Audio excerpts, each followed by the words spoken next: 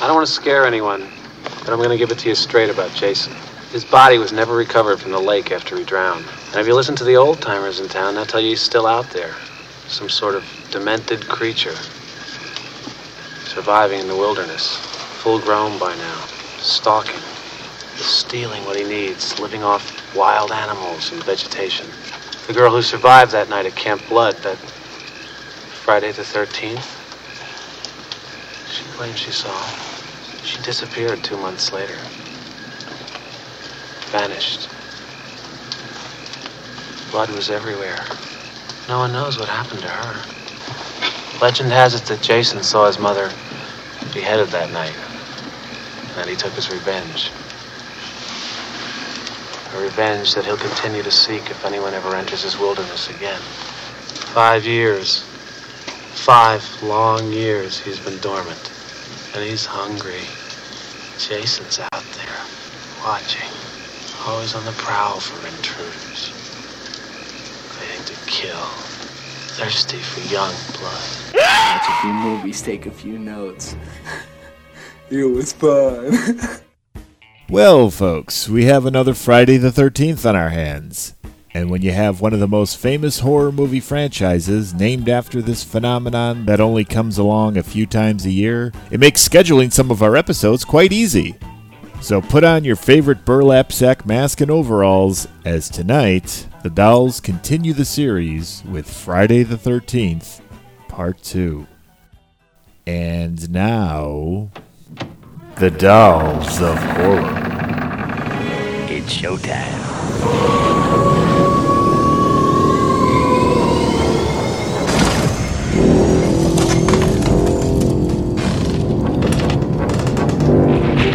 Hi guys, welcome back to the Dolls of Horror, the spot to feed your tormented addiction. I'm Summer.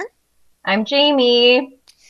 And tonight we're going to be talking about the iconic Friday the 13th, Part 2 from 1981. My favorite holiday other than Halloween. Amen. Wow. I love this movie. I love this whole series. What are your thoughts on the series as a whole, Jamie? Man, it's a big series. It's too. a big series. There's like 12 films in it now, something like that. If you don't include like Freddy versus Jason, yeah. Okay, sure. Yeah. I mean, it's a lot of movies. I like the series a lot as a whole. Like, I will say Jason's not my favorite of the like big slasher franchises as a character. I like mine a little bit more in your head, like Freddy or something. But I do love Friday the 13th. It's a great series. I really like I actually really like part 4. I really like part 6. I really like part 3. And I do really like part 2 a lot as well. Yeah. There's a lot of parts I really like. As a whole, they're all really fun. There's only a couple that I'm not huge on, but I love it. Yeah, I love them all in their own way, except for part 10. And I misspoke just now. There are 12, including Freddy versus Jason, if my count is correct, because we have part 10 and then we have the remake. Yep. That's what I was thinking too. I was pretty sure it was 12, including all of them. Yeah. Right. And I mean, so 10 is the only one I'm not crazy about. Honestly, I haven't even seen it in its entirety. I own it on DVD. But I've never actually sat down to watch it. Yeah. I've seen some of it. I've seen a lot of documentaries on it. I've seen some behind the scenes. It has some really good kills. It does. But I have a hard time going into space, and that's with every movie. That's with Leprechaun. That's with Hellraiser. I'm not a fan of the space movies. It just takes me out of like, I don't know, it takes me out of the fantasy of it. I get it, like space is pretty fantastical, but I'm just like, I'm not buying it. It's a little too sci-fi for me. Yes. Oh my god. Right. I love part 4. I love part 4. That's probably one of my favorites. Same. A very unpopular opinion. I really love part 7. I know you do. Yeah. Hey, that one's really good too. I mean, it's fun. I know a lot of people don't like, it's not their favorite, but I really like that one. I like that one. Kevin Spiritus is hot, first of all. He was Okay. hot then. He's hot now. Mm-hmm. I like the character of Tina, and I like the fact that she's, she's the final girl that chases after him Yes. instead of running from him. Yes, that's badass. Such a badass. Yeah. What else do I like about that one? Of course, it has some amazing kills. Oh yeah. Kane Hodder's first one, and I love me Yep. some Kane. Oh, So- he's so great. He's so great. That one was not filmed in California like some of the other sequels were. For example, part 4 is Topanga Canyon. Oh, okay. But so after part 3 is in California too. So after part Mhm. 2, they took it to a Hollywood, LA area, and I mean, I miss that East Coast authenticity. Yeah. I think part 7 was actually filmed in Georgia, Okay. if I recall correctly. But yeah, so I mean, I also really love part 8, even though people say it should be called Jason Goes to Vancouver, because that's where it was filmed for the most part. Oh my god, I would definitely pick that up at like the movie store though. Yeah. I would. I think I love part 8 because I was of an appropriate age to watch it when it came out new. Okay, yeah. So you have that like nostalgic feel about it. Yeah. Right. And it wasn't so much the fact that it's been 30 years since the movie came out and I'm watching it for the first time. It had just come out. I remember seeing it in the new release section type situation. So I'm more close to when the time that came out. It's the same thing with Freddy's Dead, even though people don't really care for that one as much. So I think that's maybe part of the reason why I really like Totally. part 8, even though, it's not the best, but I mean, it's not the worst at all. It's definitely not the worst. It still has some really great it's got some great qualities to it. Oh, yeah. But tonight we're talking about part 2. And we're talking about part 2 because we already did an episode on part 1 with Tori and Jared. So if you want to hear that one, go back and give that a listen. Our plan is to do a Friday the 13th movie every Friday the 13th until we're out of them. Oh, yay. So we have a few years to what's going on Mhm. here? We have a few years to I was just fiddling with my hair, y'all. You can't see, but it's kind of like straight up. It's awesome. It's beautiful. Like a boob. But yeah, so we're going to do a Friday the 13th movie every Friday the 13th until we're out of movies. So there's usually 2 Friday the 13th a year. So we've got several years worth of Jason movies. Yep. So you got to tune in. You got to tune in for the next few years, foreseeable years. At So least. Jamie, that means we're in it for the long haul. Yes. You've All Friday committed- the 13th. You've committed to all of Friday the Yes. 13th. We've got at least 5 years in us. Yes. Oh my God. I actually hope that they keep making more so that we'll be doing this like into into our like golden years. Yes. They need to get it together. They need to get that rights thing resolved so we can get more Jason movies. Yes, please. Come on, guys. Come on, guys. Do it for the fans. Yes. Swallow your pride and do it. Just do it. Just do it. Okay. I'm going to ask you this. It's a really hard question for me to answer. People ask me all the time, and I always struggle. Who is your favorite Jason, like person who played Jason? I mean, I really love Kane. I love just Kane. think, yes, I just think, man, he takes like a pretty good beating. He really does. And I just love like his physicality with the Mhm. role. I love him. So I Mhm. do. I know he's a popular pick, but He's a very it's- popular pick, but he's done it it's 4 warranted. times. Yeah, he's done it 4 times. I think that like that gave us all the chance to kind of like get to know him, Mhm. kind of be on that Jason journey with him. Yeah, his Jason style we've become accustomed to. Yeah, and I love his style. So I gotta go with Kane. Like he's so great. But like, there's other great ones too. I think again it comes back to just getting to spend like that chunk of time with him as Jason. It's so true. Mm-hmm. And he said, because when I worked with him in Vegas a couple of months ago, That's so cool. I mean, he is so cool. Yeah, so I was really nervous about working with him because it was like, what if he's an asshole? Right? And then it's like, I don't want it to ruin like his glorious Right. like image in my mind. Right. Yeah. And it's different when you're a fan meeting him for 2 minutes. Sure. So since I was sitting beside him for like 5 hours, Mm-hmm. you know, I was like, wow, what if he's a jerk?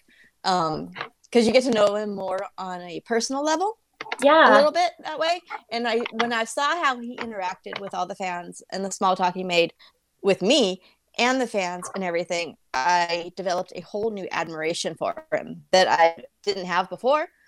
So that was amazing. He treats all of his fans very well, even the ones He that were a seems little sweet. off, Sure. and you could tell they were a little off. He treated everybody like they were the most important person in the world, which is amazing. Aww. He believed in giving them time, which was great for them.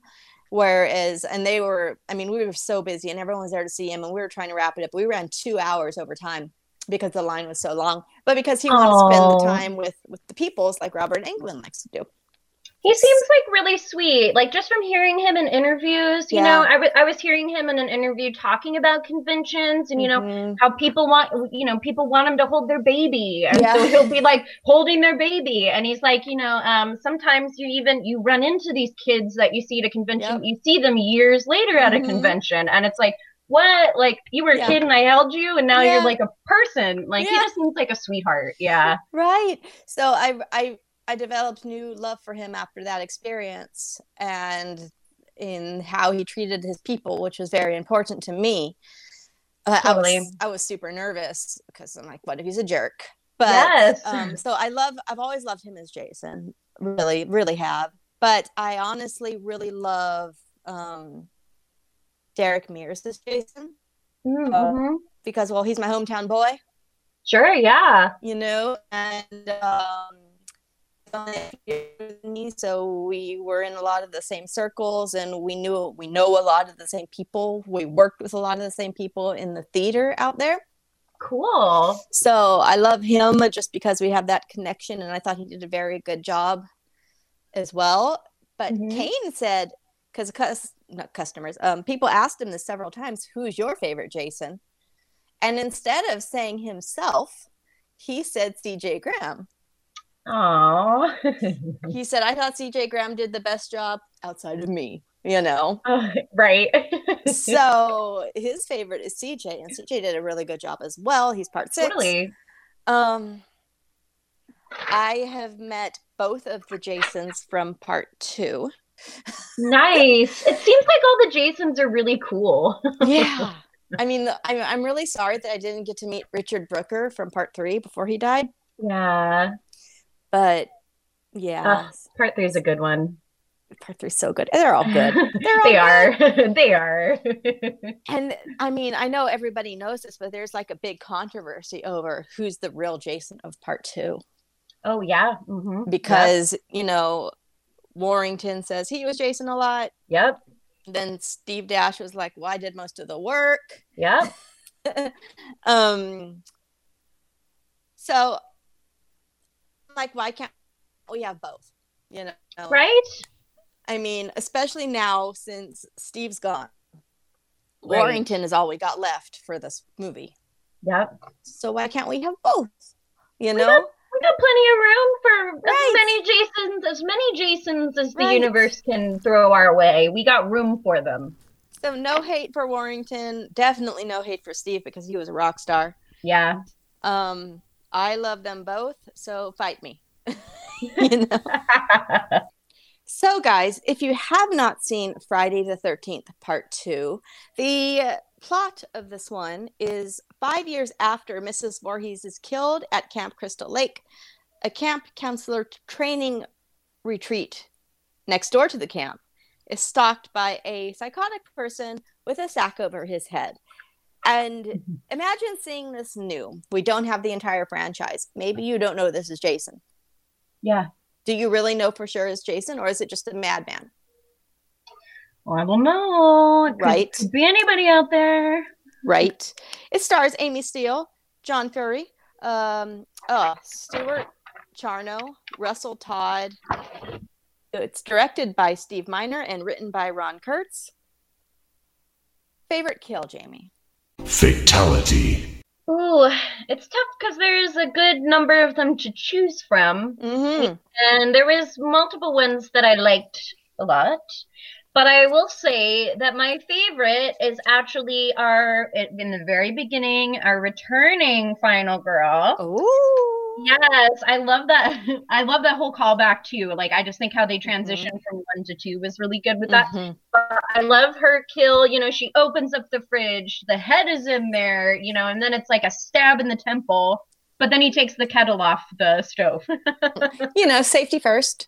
Yes, you know, and hey, it'd be very rude to just leave that kettle on there, I guess. But I loved that. I just thought it was a really good kill. Yes. You know, funny, Henry and I were watching this, and he said, how did Jason get to her anyway? Like, he said if he was her and had just been through what she had been through and was basically, you know, still traumatized and running scared, he'd be living in a high-rise downtown with a doorman, with security. I mean, Jason would get through them if he wanted to, but he would go so far away from wilderness and woods as he could to get a new life. Totally. I'm with him on that one. Yeah, I would totally be in a high rise in a city surrounded by security. I'd have lots of locks on my doors. Yeah. Yes.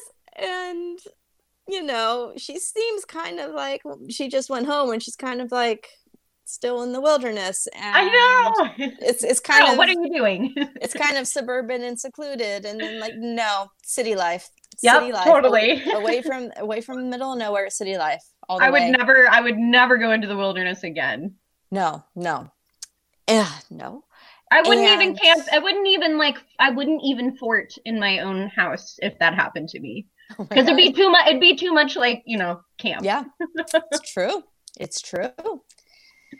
According to Warrington Gillette, and I don't know how true this is because I couldn't find any research on this to back it up, but he said it in one of the documentaries I watched, that at the time that this story was conceived, there was a serial killer running around Texas that was killing people with a potato sack over his head. Ooh. So he feels that Jason Part 2 could have been inspired by that. Sure. Okay. Yeah. But like I said, I don't know because I couldn't find this Texas event. And online. you'd think with something like that, you would find info about it. I mean, right. You can find info on like lesser crimes occurring. You know what I mean? So like, I feel if there was a serial killer in Texas with this sack over his head, there would definitely be info about it out there. Right.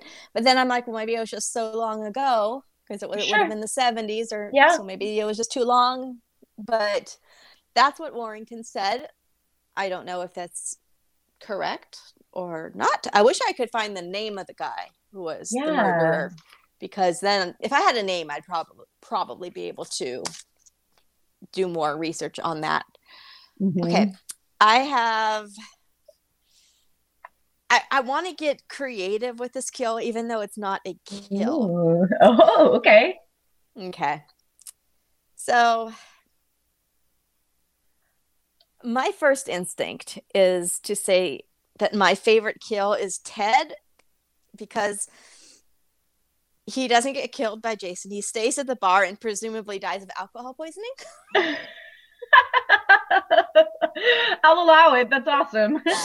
But since we don't actually see it, I'm going to give another one. But in my head, I'm like, Ted just drank himself to death. Oh, yeah. He a goner. Goner. I'm going to say Scott. Not Scott. Mark, who was in the wheelchair. That was my runner up. I think it was one of the more brutal kills, you know? I mean, it's pretty brutal. Mean. It's just mean. It is mean. It's a mean kill. So that was my second kill that I had on my list. Right. I also did like Scott because he gets killed with the dull side of the machete, which is kind of funny. It is kind of funny. Oh my gosh. So kill creativity on this one. They're still trying to feel their way through what this was going to be. Yeah, I could see that. So, I mean, it wasn't too creative, but I liked that they were still trying to figure it out. And that's another reason why I like part two, because they were still trying to figure it all out because it was so early. Totally. Yeah, you can tell there's still like some experimentation there. And the real creativity, it's not super creative, but you get some different things happening. You got somebody hanging upside down from a tree. You got, somebody falling down the stairs in a wheelchair. There's a little bit of variety. But yeah, there's some experimentation but first there. he gets a machete in the face and then he falls down the stairs in his wheelchair. It's mean. It's mean, and that's why I picked it, because it's just so mean. Yep. That was my second one. It was close between those two kills for me. Oh my gosh. It's true. Mm-hmm. I want to jump right in to Epic Line. This is going to be totally epic. Oh boy.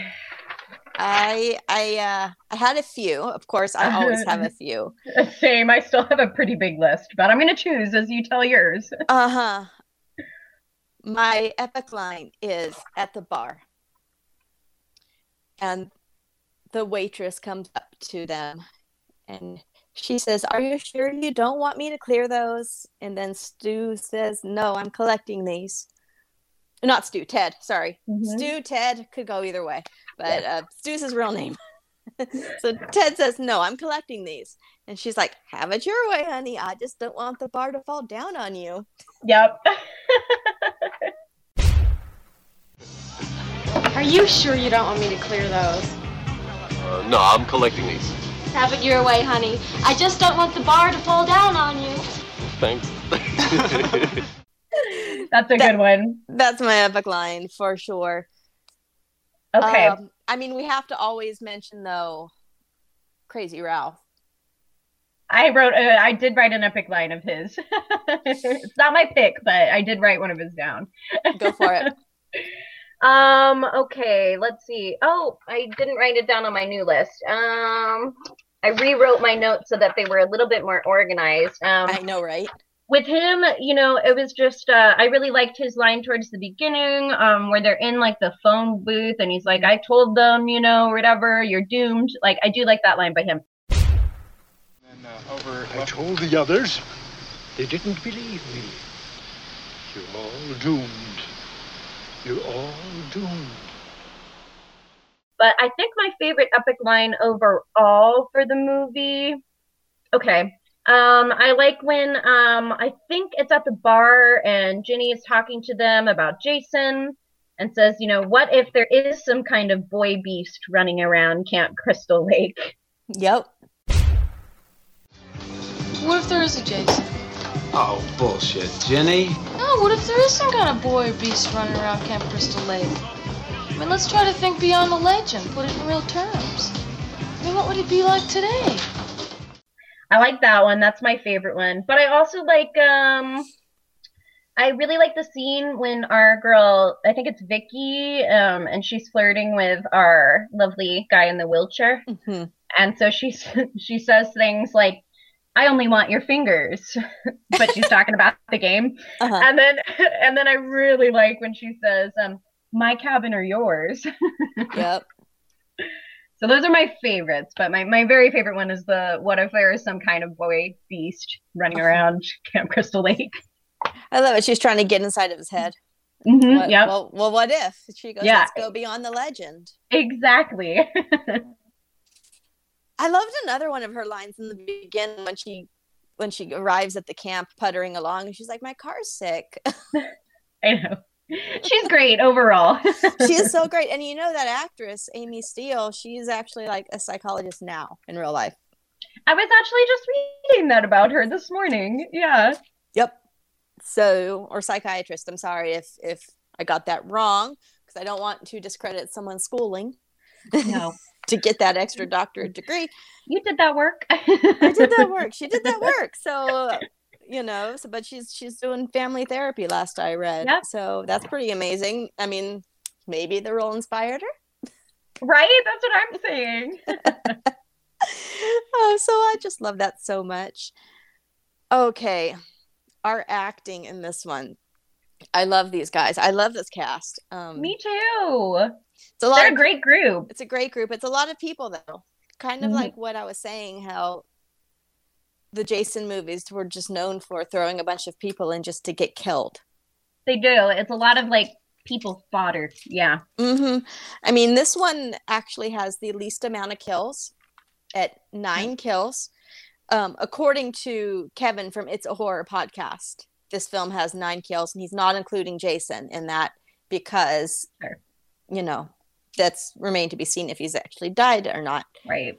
He said that the franchise wide, there's 206 kills through the 12 films. That's 17.1 kills per film. And in that count, he is including the times that you see Jason get killed and also flashback kills of maybe characters that weren't actually in it. Right. Because they still got killed. Oh, yeah. So that counts. Right. So 17.1 kills per film on average, if you're going to average it out on 12. 206 kills franchise-wide. Oh, that's lovely. So, yeah, these people, they're just throwing people in just to show a boob and get killed. Yep. Half the time. It's a winning formula. It is a winning formula. But so I like this one because there are less kills. So you get to know your characters a little bit more. Also. You do, yeah. We already did talk about our 2 Jasons. Let's see here. Amy Steele, who plays Ginny. I mean, I grew up watching her, not just in this movie, but in April Fool's Day, right? Yep. And she did the television show with another Jason alum, Peter Barton, The Powers of Matthew Starr. I have not seen that, but it sounds awesome. It's fun. It's a fun 80s show. And I remember her from Jake and the Fat Man, which is a show. It was actually the show that Diagnosis Murder spun off from. Oh, really? Yeah, so it was Jake and the Fat Man, and then Diagnosis Murder spun off from that, back in the good old days when every show was a spin-off of a spin-off. Right. And then she also did an episode of the Diagnosis Murder, which I really liked that episode. And then her soap opera career, she did like All My Children and Guiding Light. And Friday the 13th Part 2 was filmed in her hometown as well. Aww. So it was like going home again. Right. She said in one of the documentaries that wasn't necessarily a good thing. Sure, yeah. So, yes. Anything to add on Amy Steele? God, I love the character so much. I love Ginny. Like, I just think she's a great... she's so great. She's such a great girl. Like, I mean, her whole scene where, she's like, running away, like it's her and Jason at the end, and every moment of that is so great. Like, she's so spunky and fighty, and I just love it. I'm like, man, she kicks him right in the dick. You don't get that enough in horror movies. Like, kick, run, right in the dick. She definitely had a fight in her. Yeah. I like this Jason also because he falls and he grunts and he's clearly injured and hurt. But he's going to keep coming at you. But he was definitely more on the human side. Whereas Part 3, Jason, he was more like indestructible. Totally. Where even though he was still technically considered human because he didn't become zombie Jason until Part 6. Right. But he was so much more like superhuman and super strong. Yeah. In 3 and 4. Whereas this one, he's fallen to the ground and he's groaning and grunting like those falls actually hurt. Totally. Yeah, he's on the ground for, a few minutes a couple times. And she catches him by surprise. She jumps out at him and stuff. And that just doesn't happen later. It doesn't. So I guess Jason got wise. He learned, he grew, Watch out for them bitches in the woods. Yep. John Fury played Paul. Do we think Paul died or no? It's ambiguous there. I kind of feel like he did, but that might just be because that's how I am when I watch movies. I hope and assume that, the person's dead. Get that kill count higher, You're so mean. I know. Oh my gosh. What do you think? Do you think he lived? Do you think he died? I've been trying to figure that out for 30 years. We have literally done things where Henry and I, when we watch part 3 and there's the news report on and they're telling you how many bodies were found. Yep. We were always trying to account for our kills and our body count to see if he was one of them. And I can't remember the conclusion that we came up with. Yeah. I want to say that he did not die, because I would love for there to be 2 survivors, just like in part 7, there's 2 survivors. Yeah. So I would like to say he didn't, but it's so left up in the air. It is. John Fury, he did the show Switched at Birth and Harry's Law, Queer as Folk, ER, Hotel, Days of Our Lives, and so many other shows that I have seen. Our class clown Ted, played by Stuart Charno. I mean, I love him so much in Christine. Oh yeah, he's awesome. He's so awesome. And Once Bitten. Oh yeah. And Just One of the Guys. Have you seen that comedy? I haven't seen that one. Oh my gosh, it's so funny. It's one of those, gender swap comedies where, girl dresses a guy to get something. They've remade this movie many, many times. But this one was in the 80s. And it's so good. It's so, so good. And he wrote for Star Trek The Next Generation.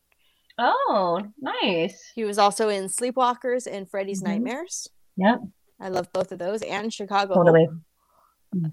So I remember Chicago Hope. I remember when that came out because it came out the same year as ER. And they were both took place in Chicago. Oh. Which is funny. But yeah, they both of those medical Chicago shows came out in 94. Whereas Chicago Hope was more of a soap opera type show, where ER was more of a medical drama. Yeah. I want to say. Let's see here. The girl who played Terry, Kristen Baker, she's only done a couple of other things like The Gas Pump Girls and Midnight Madness. I liked her though. Yeah, no, I haven't seen any of those other ones. I did look her up, and I noticed that she didn't have a whole lot of credits, but I liked her in this one. Yeah, I liked her a lot. I liked that she was spunky, and she was spunky. And so like, when what's his name? The guy that was trying to get with her. Oh, I can't remember his name. Yeah, okay. When Scott was trying to get her, first he shoots her in the ass with a slingshot. And then he takes her clothes. Like, that's just rude. But then he gets strung up and she's like, maybe I shouldn't let you down. Maybe I'll just let you hang here. I know. She's awesome. I do think it's really funny that when she's like looking for her dog, it's like, lost my dog, think I'll lose my clothes and go for a skinny dip. Because, I mean, hey, if you can't find your dog, I mean, hey, if there's a lake there, might as well skinny dip. No, I'd be like, where's my dog? Like, I gotta go find my dog. Oh, well, maybe just a little break, just a little. I think that's going to be the title of the episode. Lost my dog, think I'll lose my clothes. It's like, girl, your dog Muffin is out there somewhere, And not in the water. I know. Oh my God. Sandra. I like Sandra. She's played by Marta Kober. I loved her. I loved her because she's a troublemaker, like unintentionally. She just wants to go explore. And that's so me. I would be the one telling Henry, we got to go see the camp. We just got to. And Henry's like, no. And I'm like, no, we got to. And he'll be like, no. And I'll be like, we'll see. Yeah. So I loved her. And she's done things such as Slumber Party Massacre Part 3.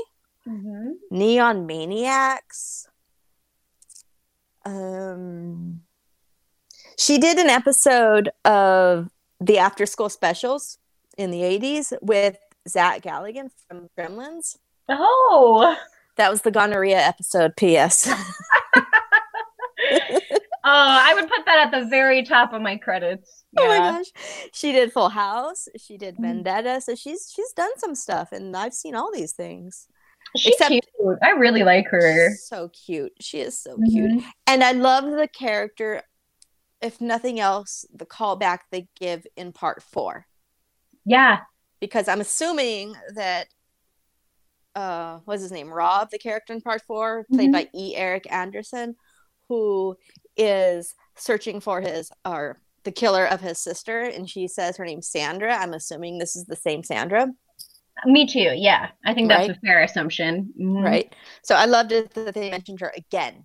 And if you're not paying attention, you won't get it. You'll just think she's just some rando that got killed by Jason. But no, they talk about her again. Yep.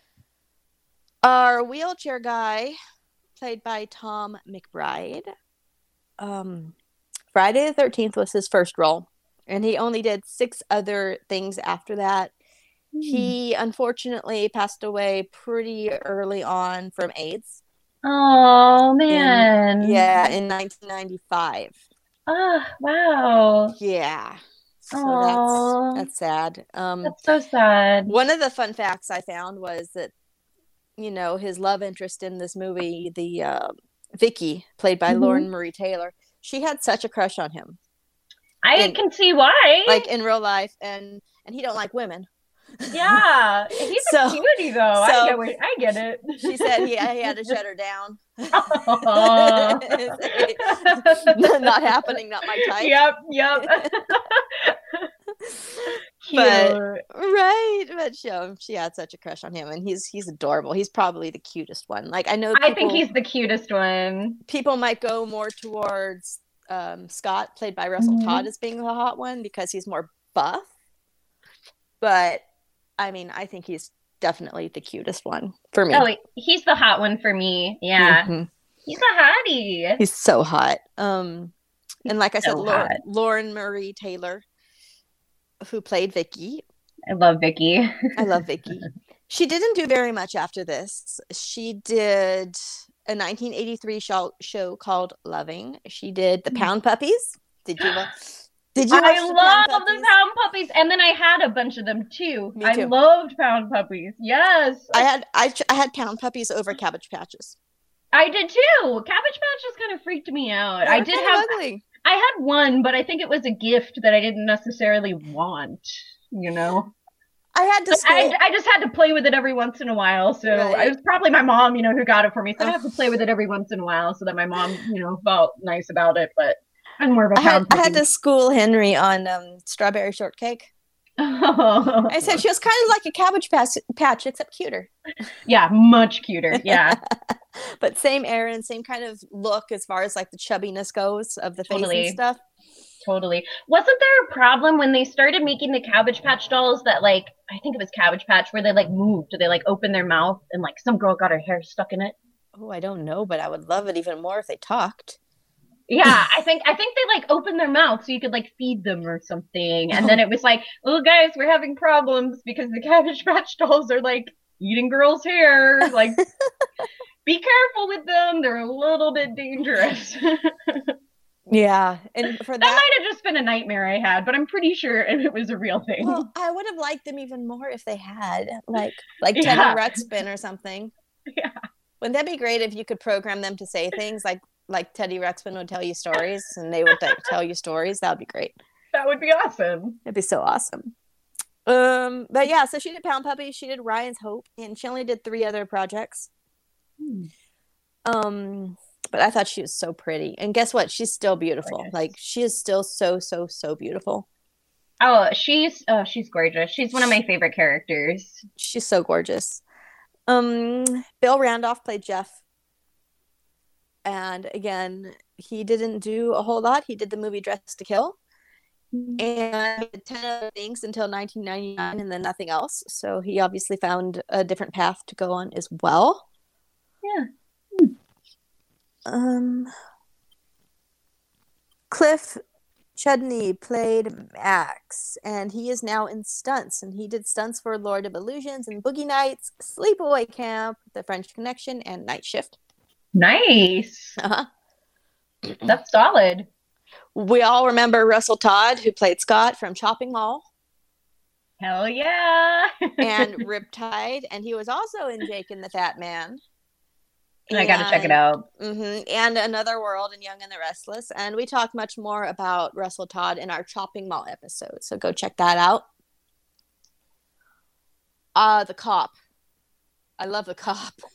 Oh my God, yes. I love the cop, Jack Marks. He only did 5 things from 1976 until 1989. And I love the cop so much just because he's just stumbling around, cop in a sleepy little town. I love it how he wants to, give these kids discipline. And then he's like, no dessert for Sandra.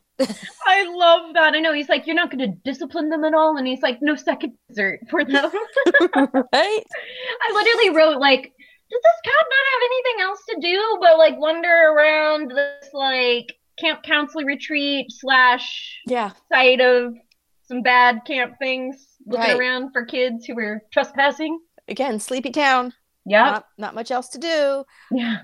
However, I loved this actor because in one of the documentaries I watched, and I watched 3 documentaries, like hour-long or 2-hour-long docs, and all the special features on all my DVDs in hopes back to back? Yeah. Nice. Within 2 days. Nice. And I think it was a total of like 8 hours watch time total. Awesome. So the Crystal Lake Memories documentary was easy because they broke everything up by movie. So here's our part 2 section. Here's our part 3 section. So I watched part 1 and part 2 because they had a lot of the same people working on it. Yeah. But I have another documentary called His Name Was Jason. It's a 2-discer. And everything is just all mixed up. Sure. So mixed up. They don't ever talk about one movie specifically only. So I had to watch the whole thing. Yep. For that. Anyway, the interview with Jack Marks says that he had to learn how to drive a car for this movie because he didn't have a driver's license. He never driven a car.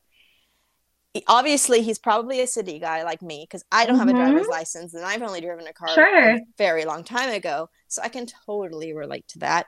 Wow. And see, over here on the West Coast, hey, I was driving early. Yeah. Right.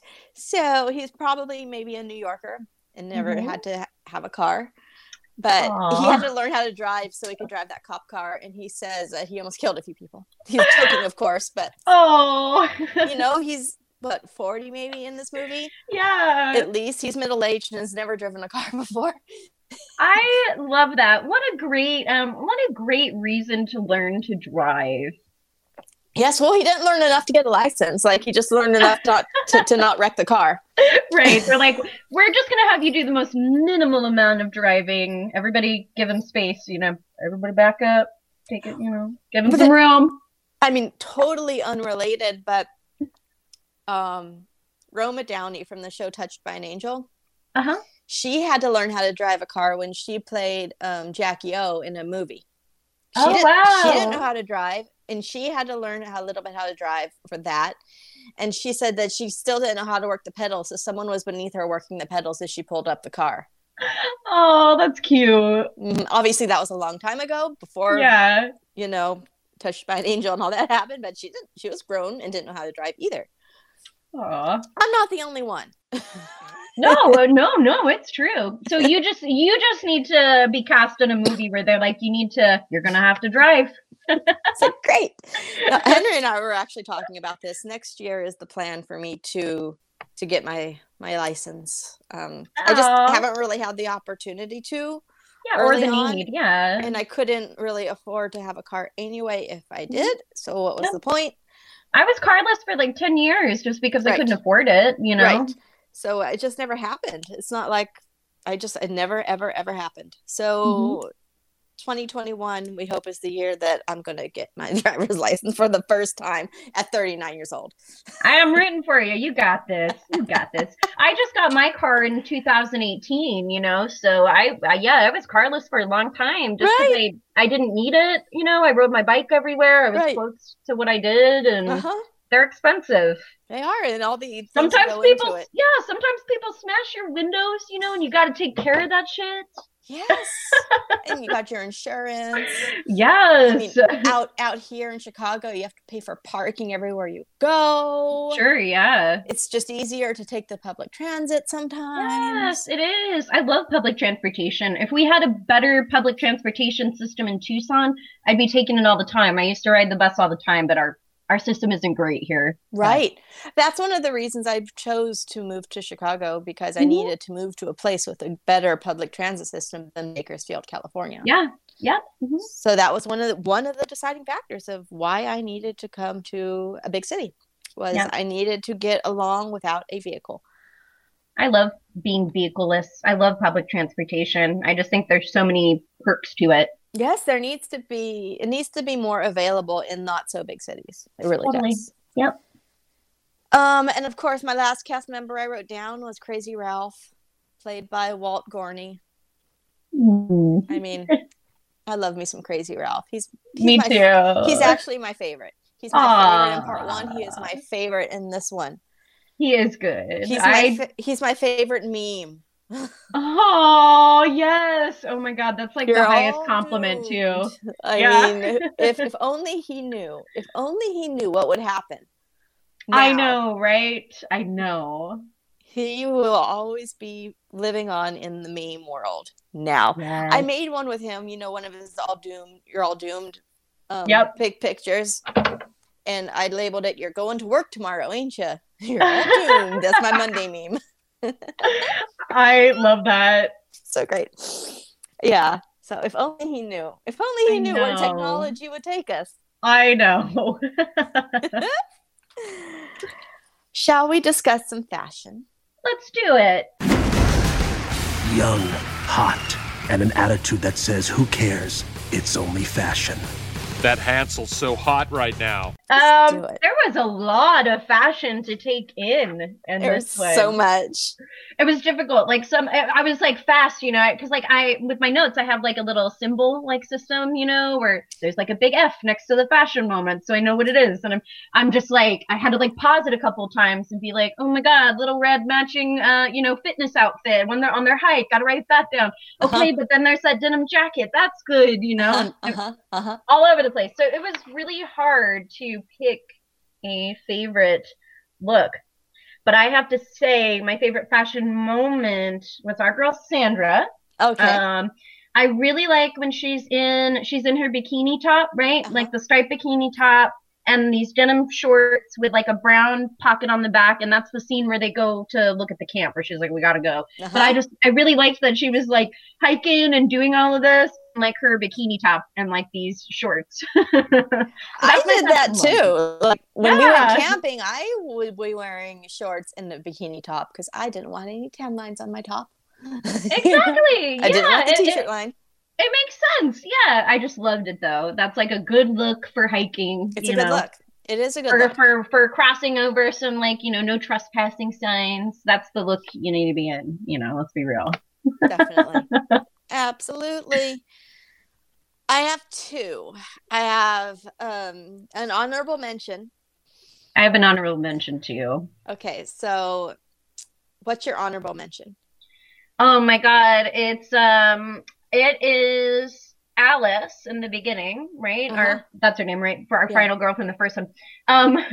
Not for wearability, because I can't imagine like wearing that out anywhere, but I really love it. It's the all green like outfit she's got on. So it's like the green turtleneck and then like the green plaid like overalls or like, oh my God. Like, I mean, again, not for wearability. I mean, I would be really happy if I was walking around town and I saw somebody in a look like that.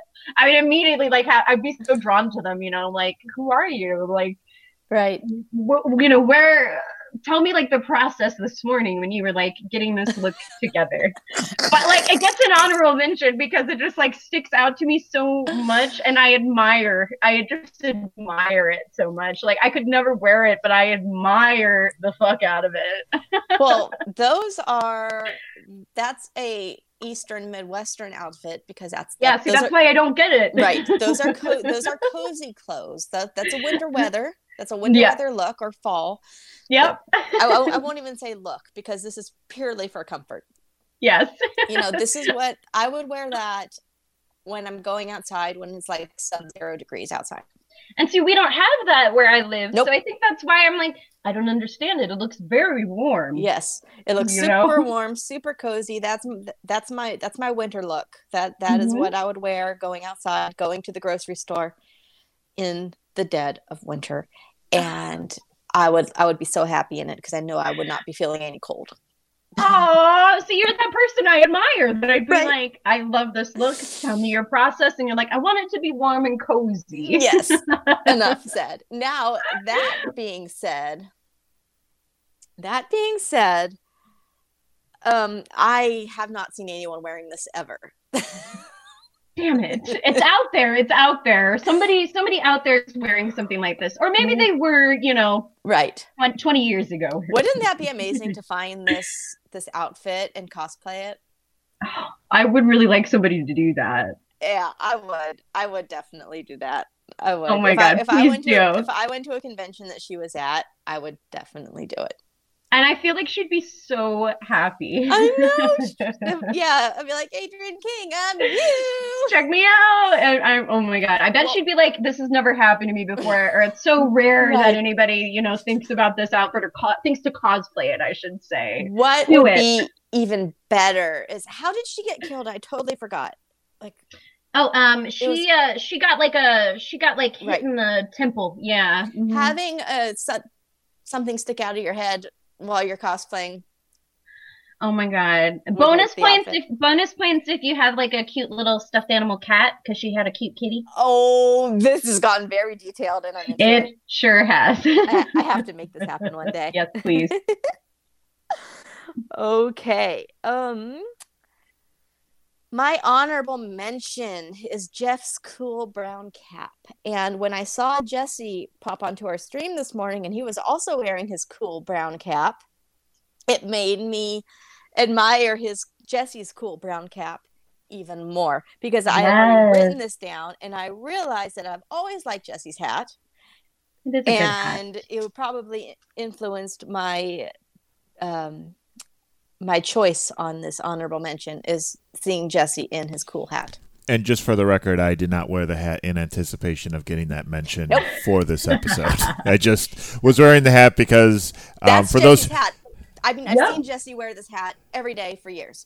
Not years, but every day except for year. years. It will be years in the future, Jesse. That's I don't true. think you're going to stop wearing that hat. That's true. That's Jesse's hat. It's my I have two hats that are quote unquote me, and the flat cap that I bought for not my past birthday, but the one before that. I just bought it as a birthday gift to myself, but I wore it. We're indoors. I was only wearing it because I need to shave my head again, and like my hair is starting to grow in, and it looks terrible. And even though nobody is going to see this besides you two, I just wanted to not look horrible, so I just put my hat on. It's like that's easy the fix. equivalent of someone not wanting to brush their hair, so they put a hat on. Pretty much. Yeah, pretty exactly. much. Yeah, brushing the hair like completely off of my head using the razor. But yes. Anyway. Yes. So I did my homework on this movie a week ago, and I picked that hat, and I realized subliminally, because I've always liked Jesse's hat. Yeah. That this must be my thing. I must be into that kind of hat, Jesse. Well, I'm glad it works for some people. It's great. It's a good hat. Yeah. It's a very cool hat. Yeah, but when I saw him pop up and he was wearing that hat, and I already knew I'd written this down, I'm like, oh my gosh, of course. It's meant to be. It's meant to be. My winner for Fashion Moment goes to Jenny when she is first introduced to us. And she's wearing that long pink skirt and her white tank top all tucked in. It is cute. Because I sported that look for a long time. It's cute. I like that look too. It's so cute. It's so not appropriate for the woods. No, not so much. Not so much. Because she's wearing some sandals to go with it, but it's super cute. I always had problems wearing long skirts because I'm so short and I have such short legs. So when this was a very popular look in the early 90s, people were wearing like long baby doll dresses that the skirt was supposed to go down to your ankle. Yeah. It would go well past my toes. Even a small size would. But the skirt that Jenny is wearing has an elastic waistband. So when I could find a skirt with elastic, I would just fold it over a few times, like inside, so you couldn't tell, and it would shorten the length. Yep. Yeah, like I don't wear I'm like 5'4", but like I don't, there's a lot of like maxi dresses I'll see that I really like, but like I can't wear too many of them. I have like a couple where like they fall at just the right length where I'm not stepping on them, but I do have a maxi dress or two that it's like I have to hold it when I walk, so I'm not like tripping over it and like ripping it to shreds with my shoes, but right, or fall and break your face. Yeah, that too. I would just fall over it and break my face. Yep. Which is not going to be cute for anybody. So yeah, Ginny's pink skirt, because I love me some pink, and her tank top. It's so adorable. One of my favorite outfits for summer, and I think I still have it, would be a pink skirt that is that shade of pink, though it's shorter, and then a white t-shirt to go with it. I think maybe she inspired me and I didn't know it.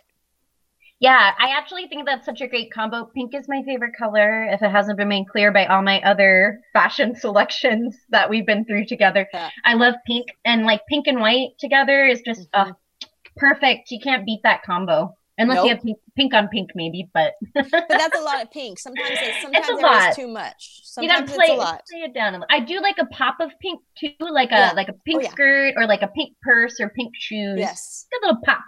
I really love hot pink on black. Ooh, that is a good combo too. Yeah, that's one of my favorites in that combination. Hair moment. This doesn't concern you, LaFleur. Not nearly as much as your hair does, that's for sure. Oh man, okay, this one was really tough for me actually. I wrote a couple down. I'm gonna give Paul an honorable mention with his sexy blonde, kind of like bowl cut, kind of. I gotta give honorable mention to that just because I was so drawn to it. I couldn't keep my eyes off of it. But I think my favorite hair overall is Vicky's. She just had this really cute brown, kind of slightly like feathered, medium length. I mean, I would rock that like haircut. It was really cute. So I just loved it. And like, she doesn't actually kind of like get lines until a little bit later in, right? She's just kind of more in the background for a bit. But the whole time, I'm sitting there just like, ooh, I can't wait for the one with the cute brown feathered, like medium length hair to like say something, because I love her hair. I was like drawn to that one too. So that's my favorite hair moment. But honorable mention to Paul. There really was only one option for me, and that was Sandra, because it's so big and beautiful. I knew you were gonna pick her. I knew you knew. Yeah. It's so frizzy. There's so much frizz on this girl's head, and I can relate. It's awesome. I mean, the frizz is magnificent. It's so good. It's so good. So I love Sandra's hair. I always have. I really always have. I knew you were gonna pick that one, girl. I knew it. I saw it, and I was like, oh, yep, this is the one. This is the one. Yep. See, you know me so well. Okay. Prop we would like to own. Oh, I was so nervous about this one because I'm like so stuck between a couple. You go first on this one. I have a couple of honorable mentions. Okay. Something that's really unique to this movie specifically, is the sign hanging outside of the counselor training center sign. I wrote that one down. It's one of my runners up. And I think I want that because it's very part 2 specific. Mm-hmm. I also really want Mama's head. Mama's head was probably my top pick. I literally wrote Mama's head. You know what else would be a really good talking point though? So I wrote down 4 things. I'm going to talk about 3 of them. Is the slingshot? Yeah, gosh, how mean is that to like slingshot somebody in the ass? So mean, and I would be so much more angry than she was. She just looks at, she goes, "Ow!" and then she looks at him, she goes, "Oh, you jerk," and just walks away. I'd be like, "You motherfucker!" I know. There'd be hand gestures. There'd be all kinds of stuff going on. There'd be spit coming out of my mouth, as I was talking. That's how angry I would be. Right. So, but I mean, if I could display that slingshot in my horror case, that would be a really good talking point. Hell yeah. But my ultimate winner is going to be the counselor training center sign because it's so specific to part 2. That's a really good one. So before I get into mine, I have to ask, could an animal be considered a prop? You or want is it Muffin. Is it a character? Because if it's a prop, then I'll take Muffin. If it's a character, then I'll just consider it a character I like. I'm going to say it's not a prop because it's alive. It's a living creature, yeah. And if you wanted Muffin now, you would have to get a taxidermied Muffin. This is true, and I would not want that as much as I would the live Muffin. But okay, so you want a dog, is what you're saying? I do. Yeah, I also liked the cat. I also wrote down, could the cat be a prop? I don't think so. It's alive, and it's not around anymore. Now, anyway, if this was, for example, a stuffed animal or even a taxidermied animal that they used, if that was the case, then I would say for sure. Absolutely. But because it's a living creature and Muffin is obviously dead now. Yes. Oh, yes. Can't happen. So barring that, I will say that the thing that, so I did mention the sign. I really liked that. I actually liked Alice's whole apartment, but that's a house. But I liked her chair a lot, a yellow chair that she had in there. I also like the wallpaper on her walls because it was really bad. Anyway. It's so 80s. It's so 80s. Every room, and it's slightly different in different rooms. And I was just like, oh, man. Oh, God, that kitchen was so 80s. It was so 80s, but I loved it. But anyway, barring all that, I do think that I am going to go with Mama Voorhees' dead head. I don't know where I'd put it yet, but... Oh, I know exactly where I'd put it. I would put it on my shelf next to my Jason bust. Oh, there you go. I'd probably put it on my bookshelf. I have a wall that's like a built-in bookshelf, and I have all my movies and stuff there. Probably put it right in the center. Next to the nice photo of my friends, but I'd have Mama Voorhees' head right there. Oh yeah. Now the real question is with or without the sweater. I know. I was just thinking that. I'm gonna say let's go all fucking out. I want the sweater there too, so then I can pop it on every once in a while and be like, "You did good, Jason. You did good. Mommy's proud of you." Yeah. Yeah. It'd be mostly for display purposes because, again, Tucson, we don't wear sweaters all that much. I mean, I'm wearing one now because it went down to it is going down to 80 degrees. And so I'm like, oh, it's 35 here right now. Oh my God. Or it was this morning. Oh my God. We're getting down into the 70s and below, in the evenings and stuff. And that's a big change for us. We've had triple digit weather. Right. It's been a record, and actually it's not usually that hot during this time, but anyway, it's down in the 80s. And so I was cold. I was cold last night. This girl here, what am I going to do with her? Oh, golly. Oh, golly gee. Yeah, I would love Mama's head, and I would put it right next to my Jason bust. I have a very good Jason bust from part 4. Oh, yay. Yes, he came with a mask, but if you take the mask off, the detail on this guy, I'll send you a picture. So good. It came with this certificate of authenticity from New Line Cinema, too. Oh, so nice. I found it on eBay for a very good deal. So it's obvious it's a very old bust, but I love him. He's one of my prize pieces. It sounds awesome. Yeah, I love him. So I totally put Mama's head right next to that. Oh. But I really love the sign. The sign is awesome. It was definitely something I wrote down. I love signs or posts and banners. And shout out to my friend Brent, who is a Jason cosplayer. And the first time I met him, he was going in for a photo op with 5 Jasons. We were both in line for the same op, and he had a Mama head replica. Oh, that's so cool. And I said, "Can I take a picture?" And then we've been friends ever since. Oh, that's so sweet. Yes. So Mama heads bringing people together. It's true. He does some really good cosplays, and nice.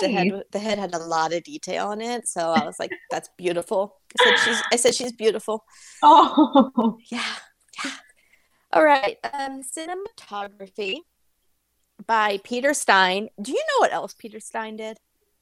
No, that name sounds really familiar, though. Peter Stein did Pet Sematary. Oh, I love Pet Sematary. He also did Tales from the Crypt Season 1. Okay, awesome. Chud.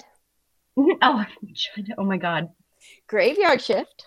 Nice. And The Parent Trap Part 2 from 1986. Oh, yay. Oh, he's got quite a repertoire there. Right, but yes, Tales from the Crypt season 1. I think his episode was the one titled Collection Completed. Okay. I think it was that would be up if I'm remembering correctly. That is the episode he did, and I hope I'm not confusing him with another cinematographer. Mm-hmm. But that would be season 1, episode 6. So it's the last episode of season 1. And it had M. Emmett Walsh in it, and it's also about taxidermy. Hey, that is a running theme today. That's the taxidermy episode. So, and again, I am just going off of memory. Mm-hmm. I hope that's the episode he did. I hope I'm not wrong, but yeah, good episode. So, sorry, dude, if it's not your episode, but if it is your episode, I should get extra points for remembering that just off the top of my head. Oh yeah. And you should definitely watch that episode in general. I like the angles on our cinematography. I like the shots going through the woods. I really love when you find his shack. I literally wrote like Jason Cribs edition. And I noted that there was a toilet in there. There was no kill with the toilet, but there was a toilet, and it was a gross one. It's like we were talking about. It's like the toilet used in Sleepaway Camp Part 2. That one's gnarly. Gnarly. But you know what? Toilet scene. Yeah, Jason's still human, so he had to go. It's true. So he had a pretty nice setup, for being out in the middle of the woods. I mean, yeah, he had a toilet. He had a roof over his head. Yeah, I was totally into the cabin. And if I had lots of land, I would totally make a replica of that cabin and turn it into like a guest house. It would be nice on the inside, but the outside would look like that. Oh, that'd be so cool. I mean, yeah, and only people who like horror would be allowed to stay in it. Sign me up for a night. That would be the guest house. I'd rent it out. Yeah, Airbnb that shit. Yeah. Uh-huh. Yeah. For a unique Friday the 13th Part 2 experience. Yeah, so I really loved our cinematography on this one. It was super creepy. I loved it too. And, of course, I love my POV kind of shots, and Jason is great for those. Mm-hmm. There were some good ones in there. I really like when we get the reveal of Jason too, when we actually see him in his his sack and everything. Mm-hmm. That's really good. And there were some shots I really enjoyed too, like random shots. I mean, there's a shot where they're all hiking. She kind of stops at the end of the line, and she's just standing in the woods by herself while they're walking on. So that's like a really gorgeous shot. So I really like the cinematography in this one too. Agreed. Yep. Mm-hmm. Yeah, in this one they really relied a lot more on suspense and less on gore. Yeah. So I like that. The special effects done by Steve Kirsoff. He did Blair Witch Part 2. Okay. And Lost Souls. Monkey Shines. I love Monkey Shines. Monkey Shines. I was just talking about Monkey Shines with our neighbor Sam.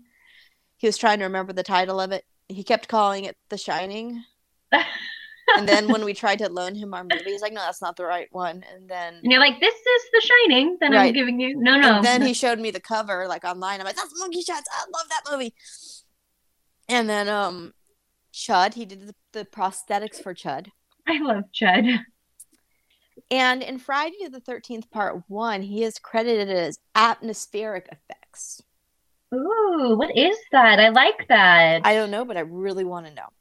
Yeah, I wonder if that's something I could get into if this whole journalism thing doesn't work out. I do atmospheric effects. That would be amazing. Maybe that's fog? Yeah, that makes sense. Like atmosphere. Right. But I'm into it. I'm into it too. It's the most important part of your horror movie, almost. Atmosphere, yeah. Without it. Right.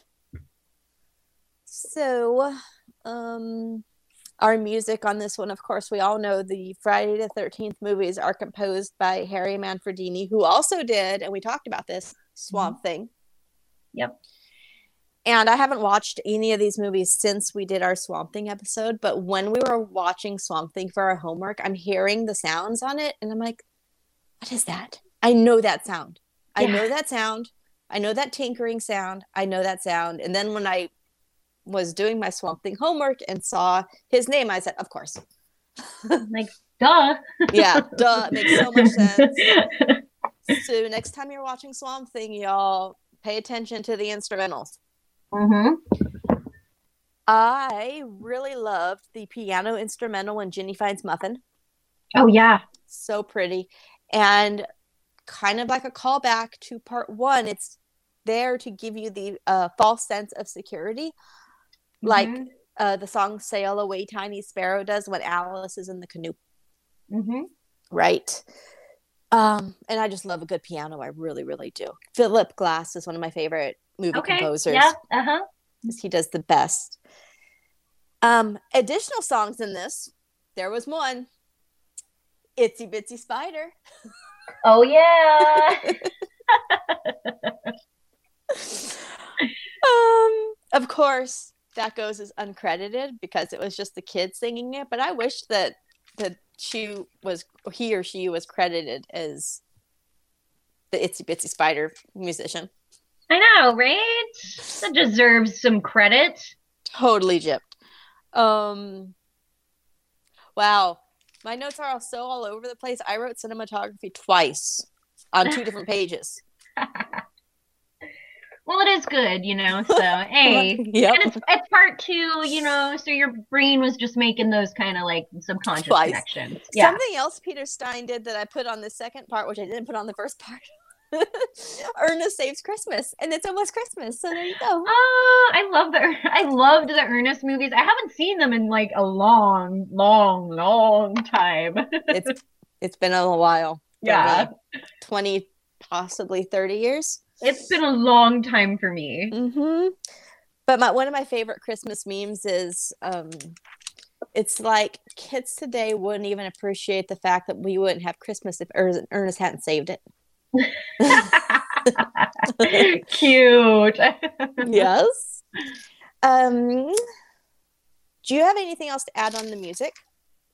I really like I think I wrote down there's some moments where there's like these violent violins and horns, and I really liked that. And then I love violent violins. Me too. And it's just a good alliteration. Like maybe that would be my band name. Violent Violence. Dude. Yeah. Into it. Pretty cool. And then I really like there like many moments, like you said, with Muffin when she finds him. There's many moments where the music gets almost like dreamy, like old school TV show or something. It really, you know what I mean? Like a sitcom or something. But it really, it gives you like this kind of after school special. Yeah, and it's this very like false sense of security, but like at the same time that it's like fake, where you're like, no, things aren't okay. That music is too nice. Things aren't okay here. And then I think was there not for this movie. Not for this movie. Was there a band at the bar? There was a band at the bar, and I love the band at the bar. And yes, they're not credited, so I have no idea who they are. That is upsetting because I wrote live band, funky rock as fuck. Funky rock as fuck, for reals. I liked there was some funkiness to it, and like, man, you can't fight that. If I was at the bar, I'd be bopping to that. Yeah, they're not credited at all, not even as extras, not nothing. That is a shame. It is a shame. Because then we could add them to our great playlist, that includes 4 out of 5 Doctors, of course. Oh, yeah. Guys, if you know who the funky band is at the bar, please drop me a line and let me know. Please, we want to download that. Right, and I don't know, maybe I wasn't paying attention in my documentary watching because I admittedly was only paying half attention, trying to just find out facts that I wanted to know. But yeah, I want to know who this band is. Me too. Okay. This movie is so 80s. It's so 80s. You can't escape it. Yeah. As far as the aging goes, this movie will always be so 80s, but that's part of its charm. It is. It is. What's the twist on this? That it's Jason, that he's alive, that he didn't drown in the lake when he was a child? I guess that would be the twist. Yeah. And he's just been hanging out for 30 years? There's that, and hey, Muffin was actually alive, even though it looked like... Maybe. Because there are arguments that because that's a dream sequence, right? That's true. So the Muffin thing didn't happen.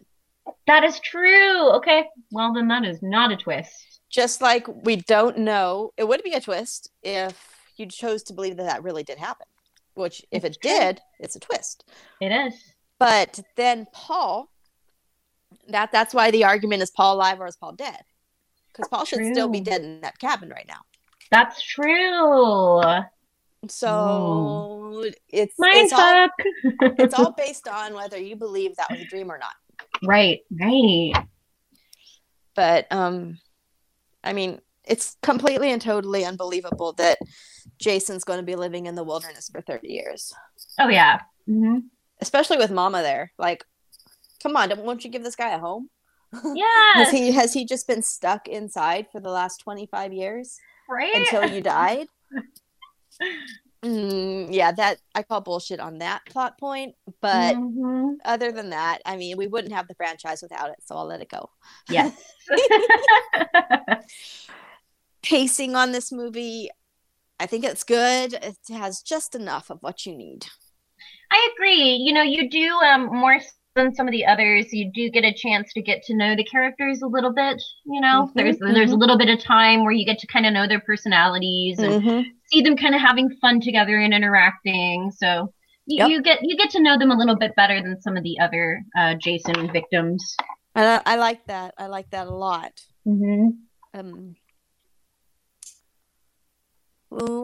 Okay, scary rating. So again, we don't get scared by things very often. We just don't. So, you know, I wasn't too scared by it, but I will say that, like, man, this movie has some pretty great jump scares in it. Yeah.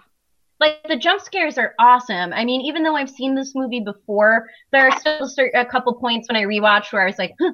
Really? Yeah. I know this movie so backwards, forwards. I know this movie so well that I'm never startled. I never... Yep. Never. It's been a while. It's been a while since I rewatched the whole franchise. So, you know, and I am planning on like rewatching the others now, because I was like, okay, now I'm in the Jason spirit. I gotta watch the other ones. But no, there were a couple points where I was like, little ones. I like that. I like that though. So, I mean, I guess like if I were giving it a rating, and again, I just don't get scared of movies. No. I would really, really love it if a movie like terrified me. I would love that so much. So I mean, I guess I'll give it like a 3 because it's got some good jump scares in it. Same, top 3, and it doesn't really have gore. No, it doesn't. No, a lot of what scares me in the horror movies would maybe be a gore effect, which makes me it doesn't really even scare me because I know it's fake, but it just icks me out. Yeah. And this one didn't really have the gore effects yet. They hadn't really transitioned into that like they did in some of the later movies. Yeah. Oh, like that amazing corkscrew kill in part 4. Part 4 is just so good. And then I love it how he's hanging crucified, and then Jason just busts through. Yes, his hands rip. And I don't even know if that's shown or if that's my imagination. And that's why it's so good. You know? Yeah. Yeah, so I would give it about the same for that. It's definitely entertaining. I watch these movies all the way through from beginning to end, except for part 10. Every Friday the 13th. Aw, that's such a nice tradition. It is tradition. I'll start a week in advance. You know, there is a large amount of movies to get through. And the good news is they're an hour and a half long. So yes. They're quick watches. And it's just like I do with the Halloween franchise for Halloween. I now start 2 weeks in advance, and I'll watch one a night until Halloween happens. Nice. Oh my gosh, I was so pissed this year for Halloween, I couldn't get one of my discs to work. Luckily, it was my least favorite one in the franchise. Which one? 8. Oh, okay. Mm-hmm. The Tyra Banks one. Yeah. But I can't get my disc to work. So I had to skip it, and it just felt wrong. I know, you're like, no, we're doing the whole thing. Like, I can't just skip over one. I was so determined. I tried to put it in 2 nights later to see if it would work again, and it won't. It literally won't register in my player. Like, it just keeps spinning, and I'm like, yeah, man. I like that you gave it another try a couple days later, because you're like, maybe something's changed. Maybe it'll work now. Maybe my player's finicky. It is old. Maybe I just needed a rest, and it'll work now. I do give it a workout. I really do. I don't really stream much, so my DVD player is always used. I just imagine especially at the end of October, there's just like steam coming out of it. It's true. It's so true. Okay, story rating. I already kind of called bullshit on the Jason myth. Yeah. Thing. What I did like about the story is I love the counselor training program story. I like the fact they weren't actually at Camp Crystal Lake. They were in the next camp over. Mm-hmm. I liked the myth of Jason and how the town is afraid that it'll get stirred up again. Me too. The cop. Because, I mean, it might be a superstition, but they're very, very, very into it. And anytime in a film where like a whole community is kind of like bought into this kind of like a mythology or a superstition, I just think it's great. Like it just adds something to it, because it's like it's not just there's not like people in the community would believe you if you were like, Jason, like that's a thing, and people would be like, yeah, it is a thing. Yeah. It wouldn't be like, hey, you're crazy. That's not a thing. No, the whole town would be like, I'm with you, girl. I love legends. Me too. And myths and urban legends. And one of my favorite old-timey ghost legends is the Jersey Devil. I love the Jersey Devil. I'm obsessed with cryptozoology. I love them. I write poetry about cryptozoology. I've interviewed a cryptozoologist and written like articles about it. I love cryptozoology. The Jersey Devil is one of my favorites too. Jersey Devil, he's my dude. And oh my gosh, have you seen the movie Satan's Playground? No. Girl. Is the Jersey Devil involved? And Mrs. Leeds and everything. Oh, it's a nice. Felissa Rose movie. And wait, one more time. What's it called? Satan's Playground. Oh my god, I have to watch that. It's so well made. It's probably one of my favorite non-franchise horror films ever. What? Okay, I gotta watch this immediately. Yes, it's one of my favorites. It's definitely my favorite Felissa Rose movie ever, including Sleepaway Camp. It's my favorite. Okay, I gotta watch this. I gotta watch it. I'm so excited right now. And the fact that the Jersey Devil is an actual legend, and people believe it, and people are afraid to go into the woods out there because of it. And you still hear reports of it, even today in the Pine Barrens. Like people talk about hearing something on their house and going out and seeing like this thing. Like people still claim to see it. I think what makes it so good when I was watching the commentary on it was the director, he's from that region, so he knows the story well and knows how serious it is taken. Oh, it is taken very seriously. Yeah. I love that they threw in Mrs. Leeds in there, and I'm telling you, just a fantastic cast. I gotta watch it. Fun fact about the Leeds. So I'm trying to remember. I don't know if it was Benjamin Franklin, right? I think he came out with like the first almanac, right? But actually, the Lead family created an almanac before that. Really? The Lead almanac, and some people who are looking at the history of the Jersey Devil and looking at the actual image, like what the Jersey Devil looks like. It's very similar to what the crest of the Lead family was. Really? So some people are like, ooh, it's because there was like a little clash there because Mrs. Leeds like kind of made this almanac, but then Benjamin Franklin came along with this almanac. So, and the community just thought the Leeds family were kind of weird. Mm-hmm. Mm-hmm. They had a lot of kids, you know, they lived out in the middle of nowhere. So it's kind of an interesting little fact. Almanac. Yeah. The Leeds made one. We gotta talk Satan's Playground in the new year. Yeah. Like this is one of the ones we have to do. I'm so excited already. I mean, it's so good. I love it so much. I really do. And no one really knows about it. It's kind of an indie film, but it's so well made.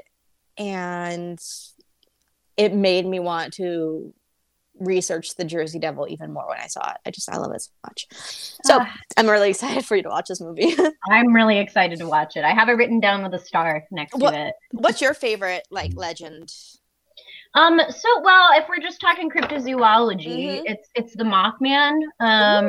Yeah, the Mothman in Lake Pleasant. It's just got everything you could want in a legend or a, you know, this little town, and there's like, you know, this creature that everybody's seeing, right? This Mothman.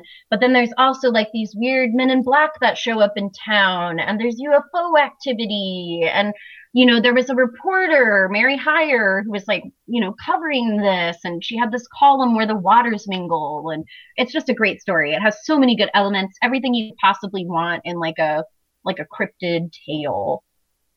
I love it. Yeah, if you haven't looked into it, there's a wealth of information out there on it, and it's a great story. And the book is phenomenal. The Mothman Prophecies. I love John Keel, who wrote it. He wrote a lot about like UFOs and weird phenomena and how they're all connected to each other. And yeah, I love his style of writing. It's really different. Oh, I'm always trying to find older editions of his books, but they're hard to find. But one day. yeah, one day. So Tori went to the Mothman Festival a couple years ago. It's my dream. I really want to go. Oh. She went. She took amazing pictures. She got a Mothman cookie and everything. Like, I mean, no, she had a great time. Yeah. And she was going to go again this year, but you know, COVID. Yeah, it's on my boyfriend and my list. Like I told him I really want to go, so we really want to go. I've already looked at Airbnbs and hotels. Yeah. It's such a small area. You usually have to stay across the bridge, but yeah I really want to go. Yes. Oh my gosh. I have to talk to Tori about that because I've wanted to go for years, you know. She had a really good time. She had a really, really good time. Cool. And since you're really into that legend, you would die. Yeah, I would. Oh my God. I would faint in the Mothman Museum. I'd walk in and I'd be like, oh my God, there's the newspaper clippings and, you know, and then I'd just faint. And I'd be like, I'm feeling the spirit of the Mothman, you know, in this building tonight. Wow. I was never really interested in it, but now I am. Between you gotta check it out. Between you and her, I'm like, okay, this has to happen at some point. It's a fabulous story with wonderful real characters and you know, a tragic bridge collapse at the end of this all, you know, probably one of the largest bridge collapses in American history still. Like, really? It was a pretty gnarly collapse, and a lot of people think that, you know, the Mothman was kind of foretelling this, you know, an omen of a tragedy. Totally. Yeah. Totally. So fascinating story. Yeah. All right. Did you have anything else to add on Friday the 13th Part 2, the story as a whole? No, I don't think so. I mean, we've kind of gone over the spots where you're like, all right, we'll let it slide because we have a lot of movies left to go. But and we love these movies. So without this happening, we would not have those movies. So gonna have to forgive it. And I do kind of like that. Like Jason is still developing a lot in this movie. I actually really like the sack mask. You know, I really love it. I love how it looks. Yeah. I like the hockey mask, but I do too. Obviously, it's like so iconic. I also really like hockey in general. So maybe that has something to do with it. My love for ice sports. Mm-hmm. So that might be influencing my decision on that. I don't know. Okay, overall movie rating from 1 to 10, 10 being the best, of course. I'm going to give this one... See, this is hard. It is hard. Because I like this movie as a standalone, but when I'm comparing it to the other ones in the franchise, it goes down a little bit. Same. Okay. Franchise-wise, I'm going to give this one a 6. That's actually where I'm at too. Yeah. But if I'm looking at this movie as a standalone movie, I'm going to go up to 7 dolls and a sack. Yeah, I would give this movie I would put it at a 6, maybe a 6.5. I do really like it. But yeah, there are definitely Friday the 13th movies I like better. And there are standalones I like better, but I do really enjoy this movie. I like the feel of it. I like the look of it. So I'll give it like a 6.5. Mm-hmm. Yeah, that's fair. That's totally fair. Okay. Fun facts. This is your opinion? It's a fact. Ooh. It's fun fact time. Oh, and I got plenty. I know you do. I'm imagining you like bringing out like a scroll, like a big scroll, and like opening it up and being like, "Oh right, so fact number 1." Okay, I'm gonna read the ones I wrote down first, and then the ones I highlighted from all the other internet sources. And again, internet, so could be wrong. Disclaimer. I said that one already. So we love our iconic. People hear it differently. Some say ki ma ma ma. I've always heard it as ch ch ch. I've always heard it that way too, but then I've seen a lot of very passionate debate on that. I've seen a lot of people very passionately say it's ki ma ma ma. Well, fun fact on that, as that's how it was originally written. To sound like kill, kill, kill, ma, ma, ma. Ma, ma, ma, yeah. But it still sounds like ch-ch-ch to me, and always has and still does. Same. Knowing that. That sound effect was created on an Echoplex machine. Fun. When the technology was new. Awesome. Uh-huh. Amy Steele did a lot of her own stunts and got stunt pay for it. Nice. Props to her. She's a badass. Such a badass. I adore her. It was released in April of 1981, April 30th. So this was a summer release, spring-summer release. This was not a fall.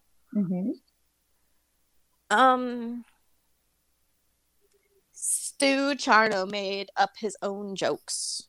So all those funny jokes he was telling, like funny, I'm using quotes. But yeah. For example, the one he said, "What's brown and sits on the piano? Beethoven's Last Movement." Oh my God, he made that up? Like that was his choice? That was him? Aw, that's hilarious string bean of a man. I don't know much about this guy, but I'm assuming he has an improv background. I could see that, yeah.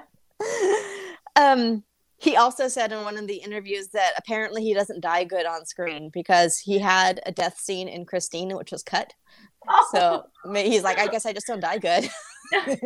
Because he did not get a death scene at all here. Like I said, I choose to believe he died from alcohol poisoning. Yeah.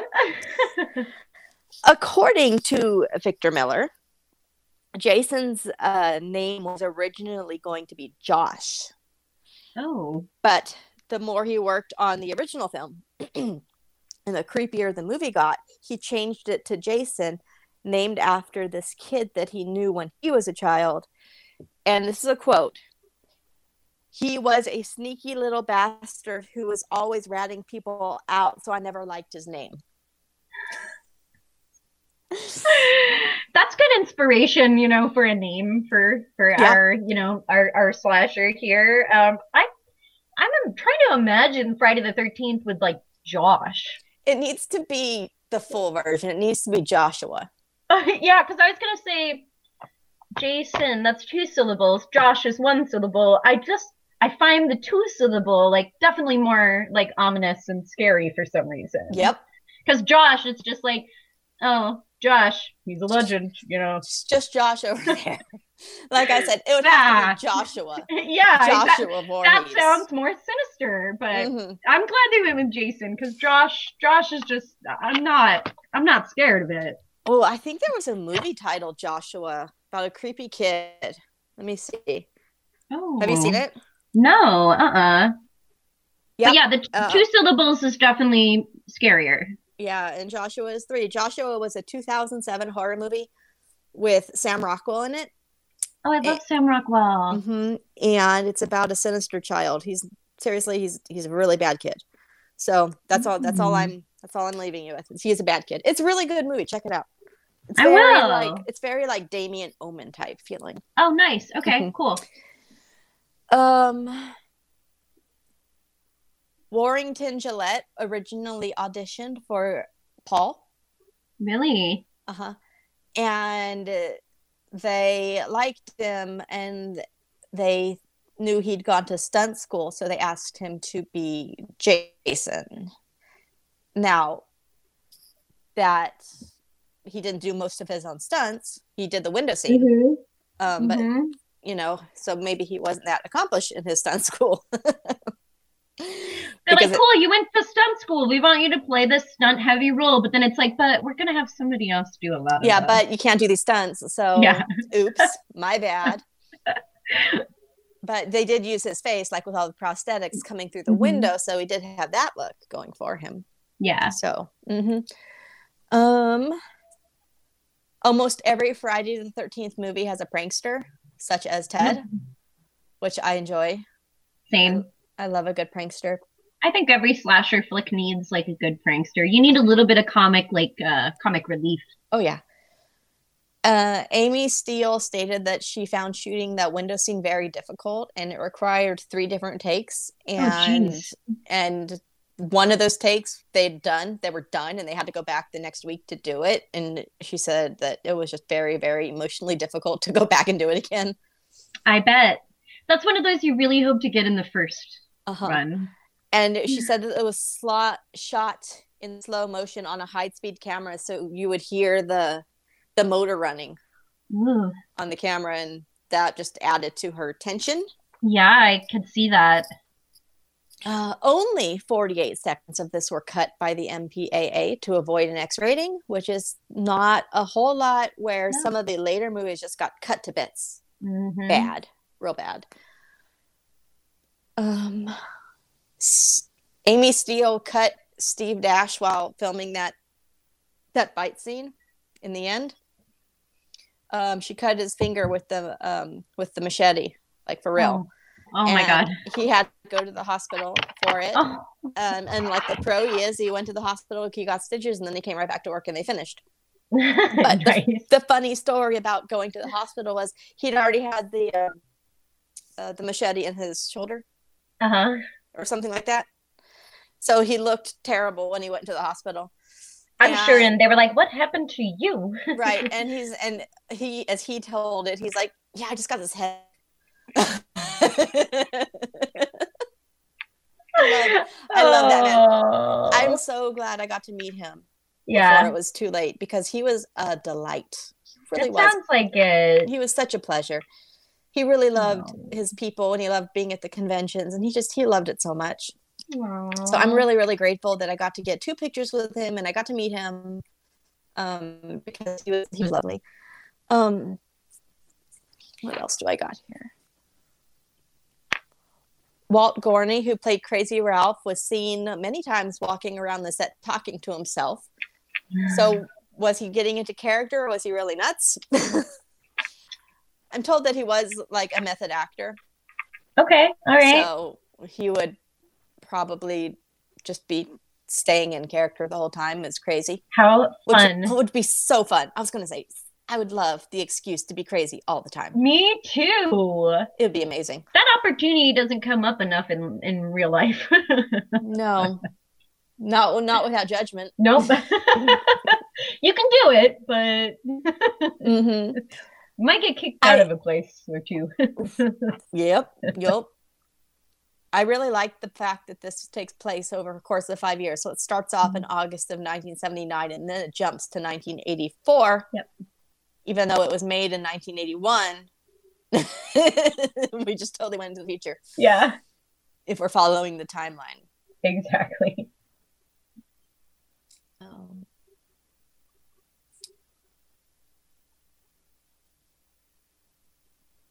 We already talked about that. I talked about the is Muffin alive or is Muffin dead? Warrington Gillette is the shortest of the Jasons at 6'1" at time of, this being stated. Lauren Marie Taylor and Todd Russell went on to be successful in soap operas. People like to say that Jason most likely had the genetic disorder that Joseph Merrick had. Joseph Merrick is the Elephant Man. Oh, okay. So that's why he wore the burlap sack when he walked around in public. But that's just fan speculation. But I like it. I'm into it. Yeah. I could buy that. This came out the same year as Halloween Part 2, which we just talked about. We did. It was double the Part 2s. Right. It was filmed in August of 1980. The working title for this movie was Jason. God, imagine how weird that would be if it were Josh. That was the name. No. Josh. Not working. Oh, and when they lose the rights to the name and they have to start using titles such as Jason Goes to Hell, Josh Goes to Hell, Josh 10. No. Just no. The lead character's name, Ginny Field, was named after Virginia Field, who was the production designer on the first two Friday the 13th. So I like that. I do too. Sandra was a minor. So they originally had a longer sex scene with full frontal nudity, but Marta Kober wasn't of age yet. And so when they discovered that she was like 16, they had to edit the nudity out. Yeah. The actors stayed in cabins on set, which sounds amazing.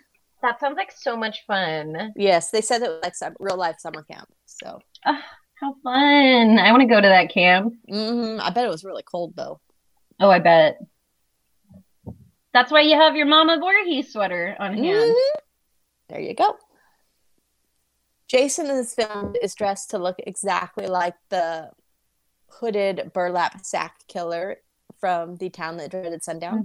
Yep, I saw that.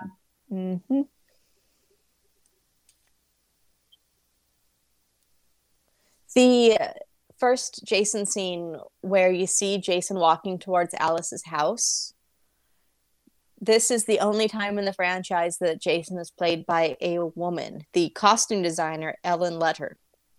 Fun. I enjoyed that. I like that. Mark's football shirt had the number 81 on it, and that's the year this was released. Cute. Right. Stu Charno auditioned for the roles of Scott and Jeff before they made him as Ted. I wonder if they created that for him because he's just so perfect in it. I can't picture him in those other roles, but I can't picture him. Yeah, right? This is so Ted, right? Oh yeah.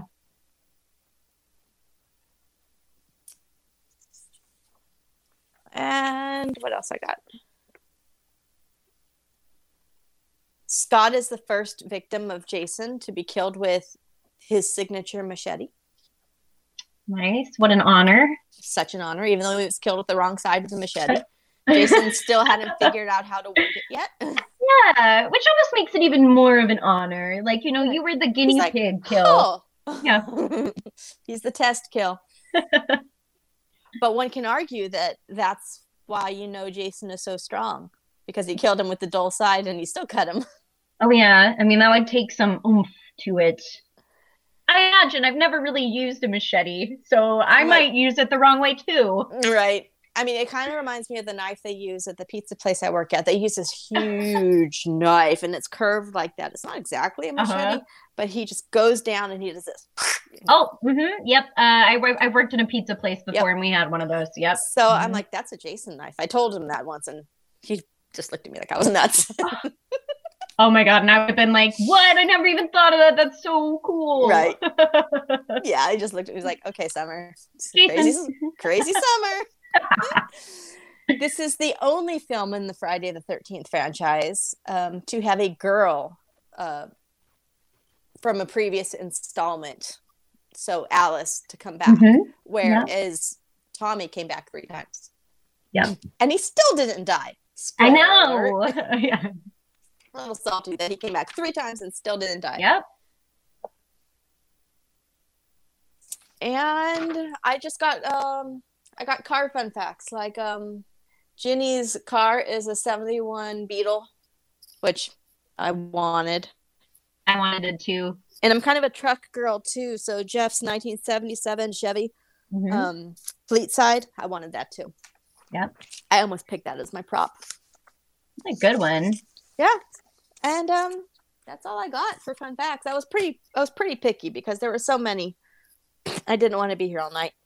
Again, I imagined it was going to be like a scroll that just kept like the paper just kept rolling across the floor. Oh yeah, if I had said everything, I seriously picked highlighted only the Sheree did the best.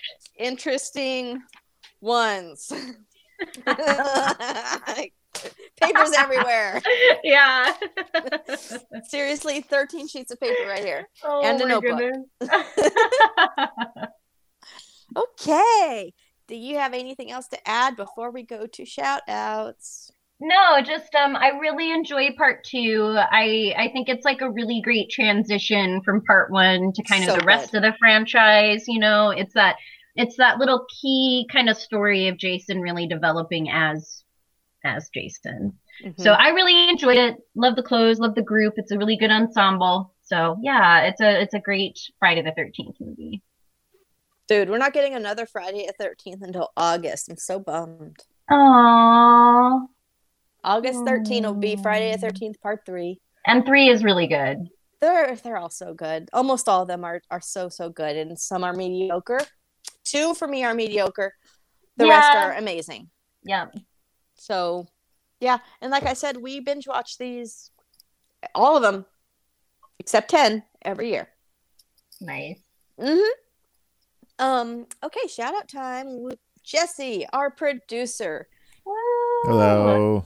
Hi. Jesse. Hi. Hey. Hi. Hello. Salutations. And greetings to you as well. Greetings and salutation. Welcome to God's country. As Stu Charno said in his character. So this was really, really funny. So before we all went into quarantine in March, I was giving Jesse my DVDs for pulling lines and stuff. Not line Coke, but pulling lines from the movies to put in our show. And to tell you, this just shows you that I don't watch these except on Friday the 13th because I'm scouring my apartment looking for my movie. It's not in the box set. It's part of a box set. It's not in the box set. It's not on my shelves. It's not in my Sturlide box under the bed. It's nowhere. And I'm, where is it? And then I'm like, we did one of these in like January or February, which also has part 1 on it. I wonder if Jesse still has my DVD because I wasn't in a hurry to get him back. Sure. I don't watch these very often. And I'm like, hey, do you still have it? He's like, yep. Okay, good. It's like, as long as it's accounted for, that I didn't lose it. Yeah, no, they're safe and sound, along with several other of your movies. That Leprechaun. I knew you had Leprechaun. I knew you had that. It's weird. Like I'm bad at returning things, not because like I'm like secretly trying to keep something, but just because like I have the worst short-term memory, and trying to do anything that's outside of my normal routine. There have been times when you've had movies that I've like no longer needed and just ready to give back to you, and I will have the thought going I just have to put my shoes on and go out the door, just grab the movie before you go out the door. So there's literally only one event that is taking place before I leave the house that is going to happen. But somewhere in that like 20 seconds of me putting my shoes on and tying them, my brain's like, okay, grab the keys out the door. And then I'm like halfway to work and I'm just like, damn it, I forgot about the DVD.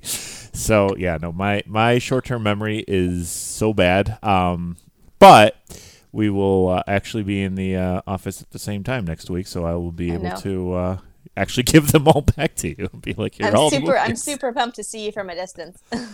Yeah. I mean, it's been a long time. It's been 7 months since March. Yeah. So yes, and so I'm like, well, good. As long as the DVD is accounted for, I just need to know if I need to keep looking for it or not. I was hunting for the DVD and I realized that he still had it. I'm like, oops. That's good that it's in safe hands. Exactly. I'm bad with DVDs, like lending them out or also returning them. Like I've literally found DVDs with Post-it notes on them before from like 2 years ago, probably, that were like, hey, return this to this person. I swear I'm not trying to keep them either. I just forget. I put a Post-it note and then I stick it back in the stack and it's like, oh, well. Yeah. Well, they weren't asking you for it either, so.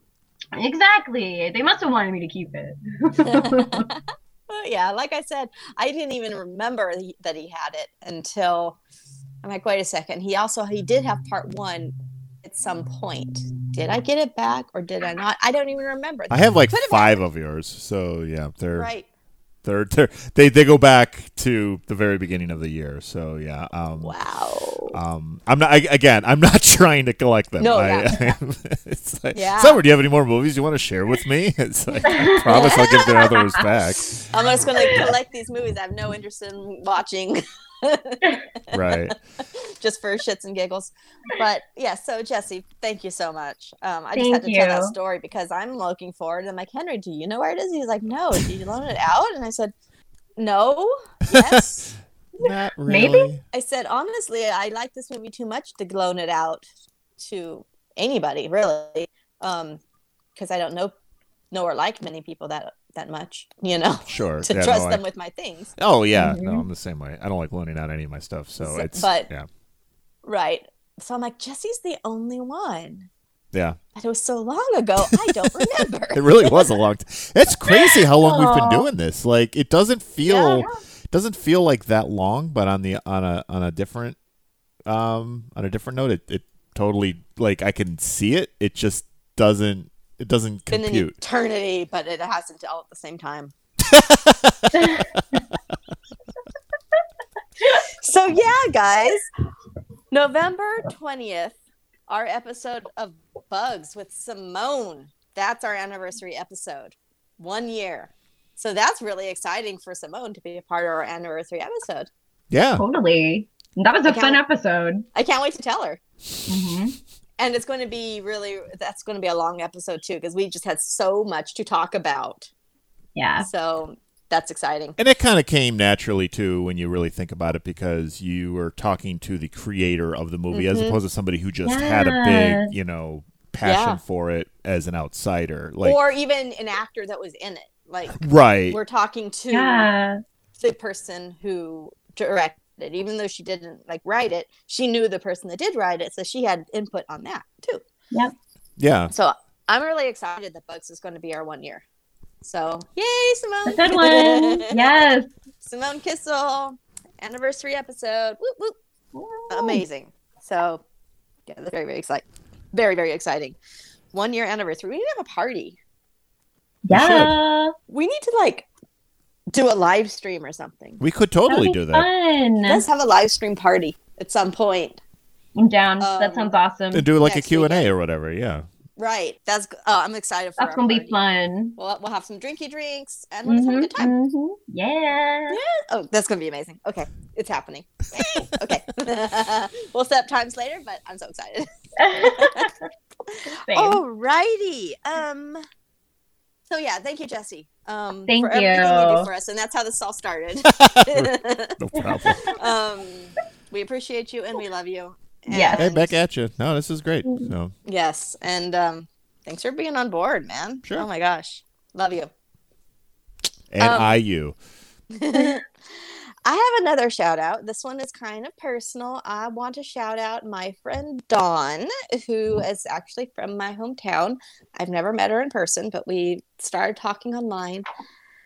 I originally noticed her when Felissa was doing a live stream, and she popped on and made a comment, and I noticed that her screen name referenced a neighborhood in Bakersfield, and I was like, holy cow. I'm not going to say it because I don't know how private she is with her social media, but we've been chit-chatting ever since, and she's awesome.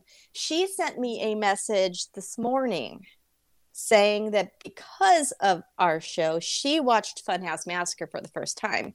Yay! And loved it. Yay! Quote, she said, OMG, and then gave it 4 skull emojis. Ooh. And she says, that's my rating. So good. Ooh, yes. Oh, that makes me happy. 4 skulls from Dawn on yes. Funhouse Massacre. And I'm just so happy whenever a friend or even someone I don't know says that we inspired them to watch something because we talked about it so passionately. Awesome. I know that's like the highest compliment. It's so good. Podcast shout outs. We've got Wes and Kevin from It's a Horror Podcast, which I referenced a few times in this episode. So please go check out their show. They did a 2-part Friday the 13th episode. So they covered half of them in one part and half of them in another part. And it turned out to be like 3 hours long or something. 3.5 hours long between all movies. So we love you guys. Thank you so much for all you've done for us. The Saturday Night at the Movies podcast, I'm enjoying the shit out of. I just binge listened to all of their Halloween episodes, and I'm loving them. Especially their Tales of Halloween episode was so much fun. They had a lot of the same things we had to say, but there's 3 people there, so they all had differing opinions, but they mentioned a lot of the things we did, whether one person or another. What else? Of course, our listeners, we love you guys. Thank you so much for the continued support. John Morgan, who is our Patreon supporter from the beginning. So thank you so much for your support from the beginning, John. We love you. I mean, that's it. That's all I got. Of course, Jamie comes through every week. Shout out to you too. It's always such a blast. Love you too. Love you, Jamie doll. Yeah, we have so much fun. It was so much fun. And I'm so glad that you're on board. And like I said, we have many years of Friday the 13th, so you're on the hook. Yes. Oh, you're stuck with me. Oh, I'm so glad. Stuck like a Jason tool of, murder. Machete in the head. Stuck like a Jason machete in the head. Yep. Wow. Yes. Oh, I'm so excited. I'm just so excited for everything. I'm so excited for Satan's Playground. Me too.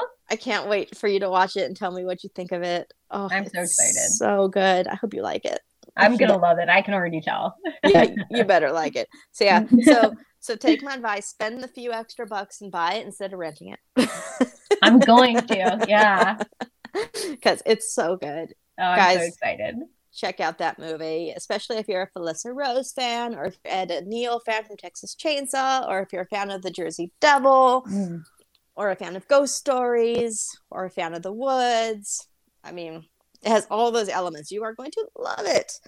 One of the girls from Evil Dead is in it. I forgot which actress. Nice. It's so good. It's so good. Oh my gosh. I can't wait. I'm so excited for the holidays to be over so I can talk about that. Yes. I'm excited too. Coming up for the holidays, we have Thanksgiving is our next major holiday. Because, Friday the 13th is totally a holiday for me. It is. Yes. Right. So Thanksgiving in 2 weeks, we've decided we had 2 options. And I left it up to Jamie. I said, do you want really dumb and funny? Or do you want takes itself way too seriously, but still funny? Mm-hmm.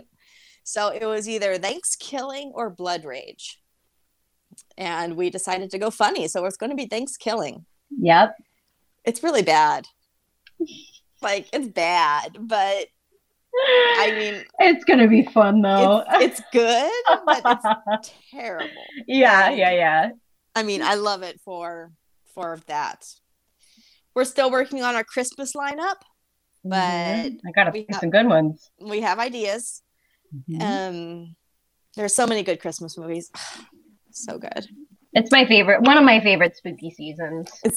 Christmas is my favorite spooky season. Yeah. I like it better than Halloween spooky season. I love Christmas horror movies. Like, there's so many good ones out there, and they just make me feel like jolly. I know, don't they? I want to do a bonus episode if you're game.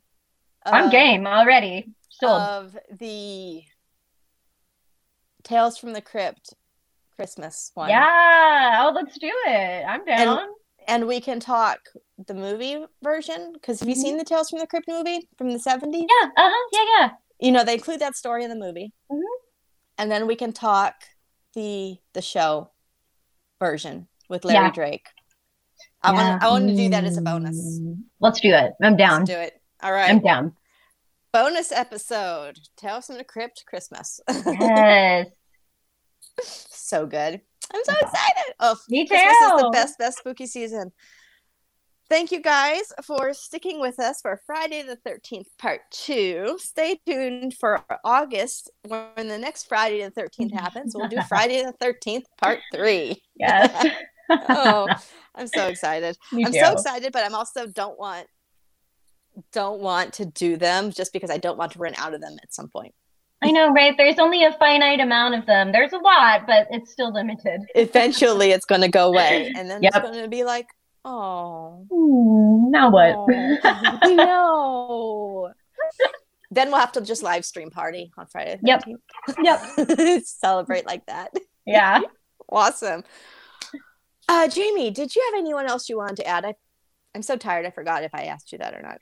I do have a random shout out today. Yes. I'm going to have to comment on this person's page so they know to listen because we haven't connected yet, but I'm making my Halloween costume, right? I'm going to be Ash from Evil Dead again, and I'm making like my chainsaw hand completely out of cardboard, but I just want to shout out a YouTube user. His name is Ultimate616. You made a video tutorial on this chainsaw like 2 years ago, and it's excellent. So thank you for making it. I literally spent 3 hours and have like one part done, so you're very detailed. But I love it, and thank you so much for doing it. And I will comment on your page so that you see this. I mean, it was 2 years ago, so hopefully you're still on the internet. But thank you, Ultimate616. Awesome. No, that's amazing. Yeah. It's really good. So amazing. He's got like measurements, and he just tells you exactly how to make it, and it's great. So detailed. You can have an authentic replica. Yeah, out of cardboard, but it's really good. Like, I mean, but like size-wise, it's real. It's authentic. It's amazing. Yeah, it's great. It's one of the best, it's one of the best cardboard builds of like any prop that I've seen. I mean, and he also did. He later did, upon somebody's request, he actually made a cardboard and tubing version of Ash's boomstick as well. Yeah, so this guy can craft something out of cardboard. I mean, it's pretty amazing. So good work, Ultimate616. I hope we can connect and you listen to this. Dude, I love it. I love it. Also, one more final note on F13 Part 2. If you want to see this really fun panel I videoed of Warrington Gillette this last July at Days of the Dead, it is on the Dolls of Horror YouTube page. So that's like youtube.com/Dolls of Horror.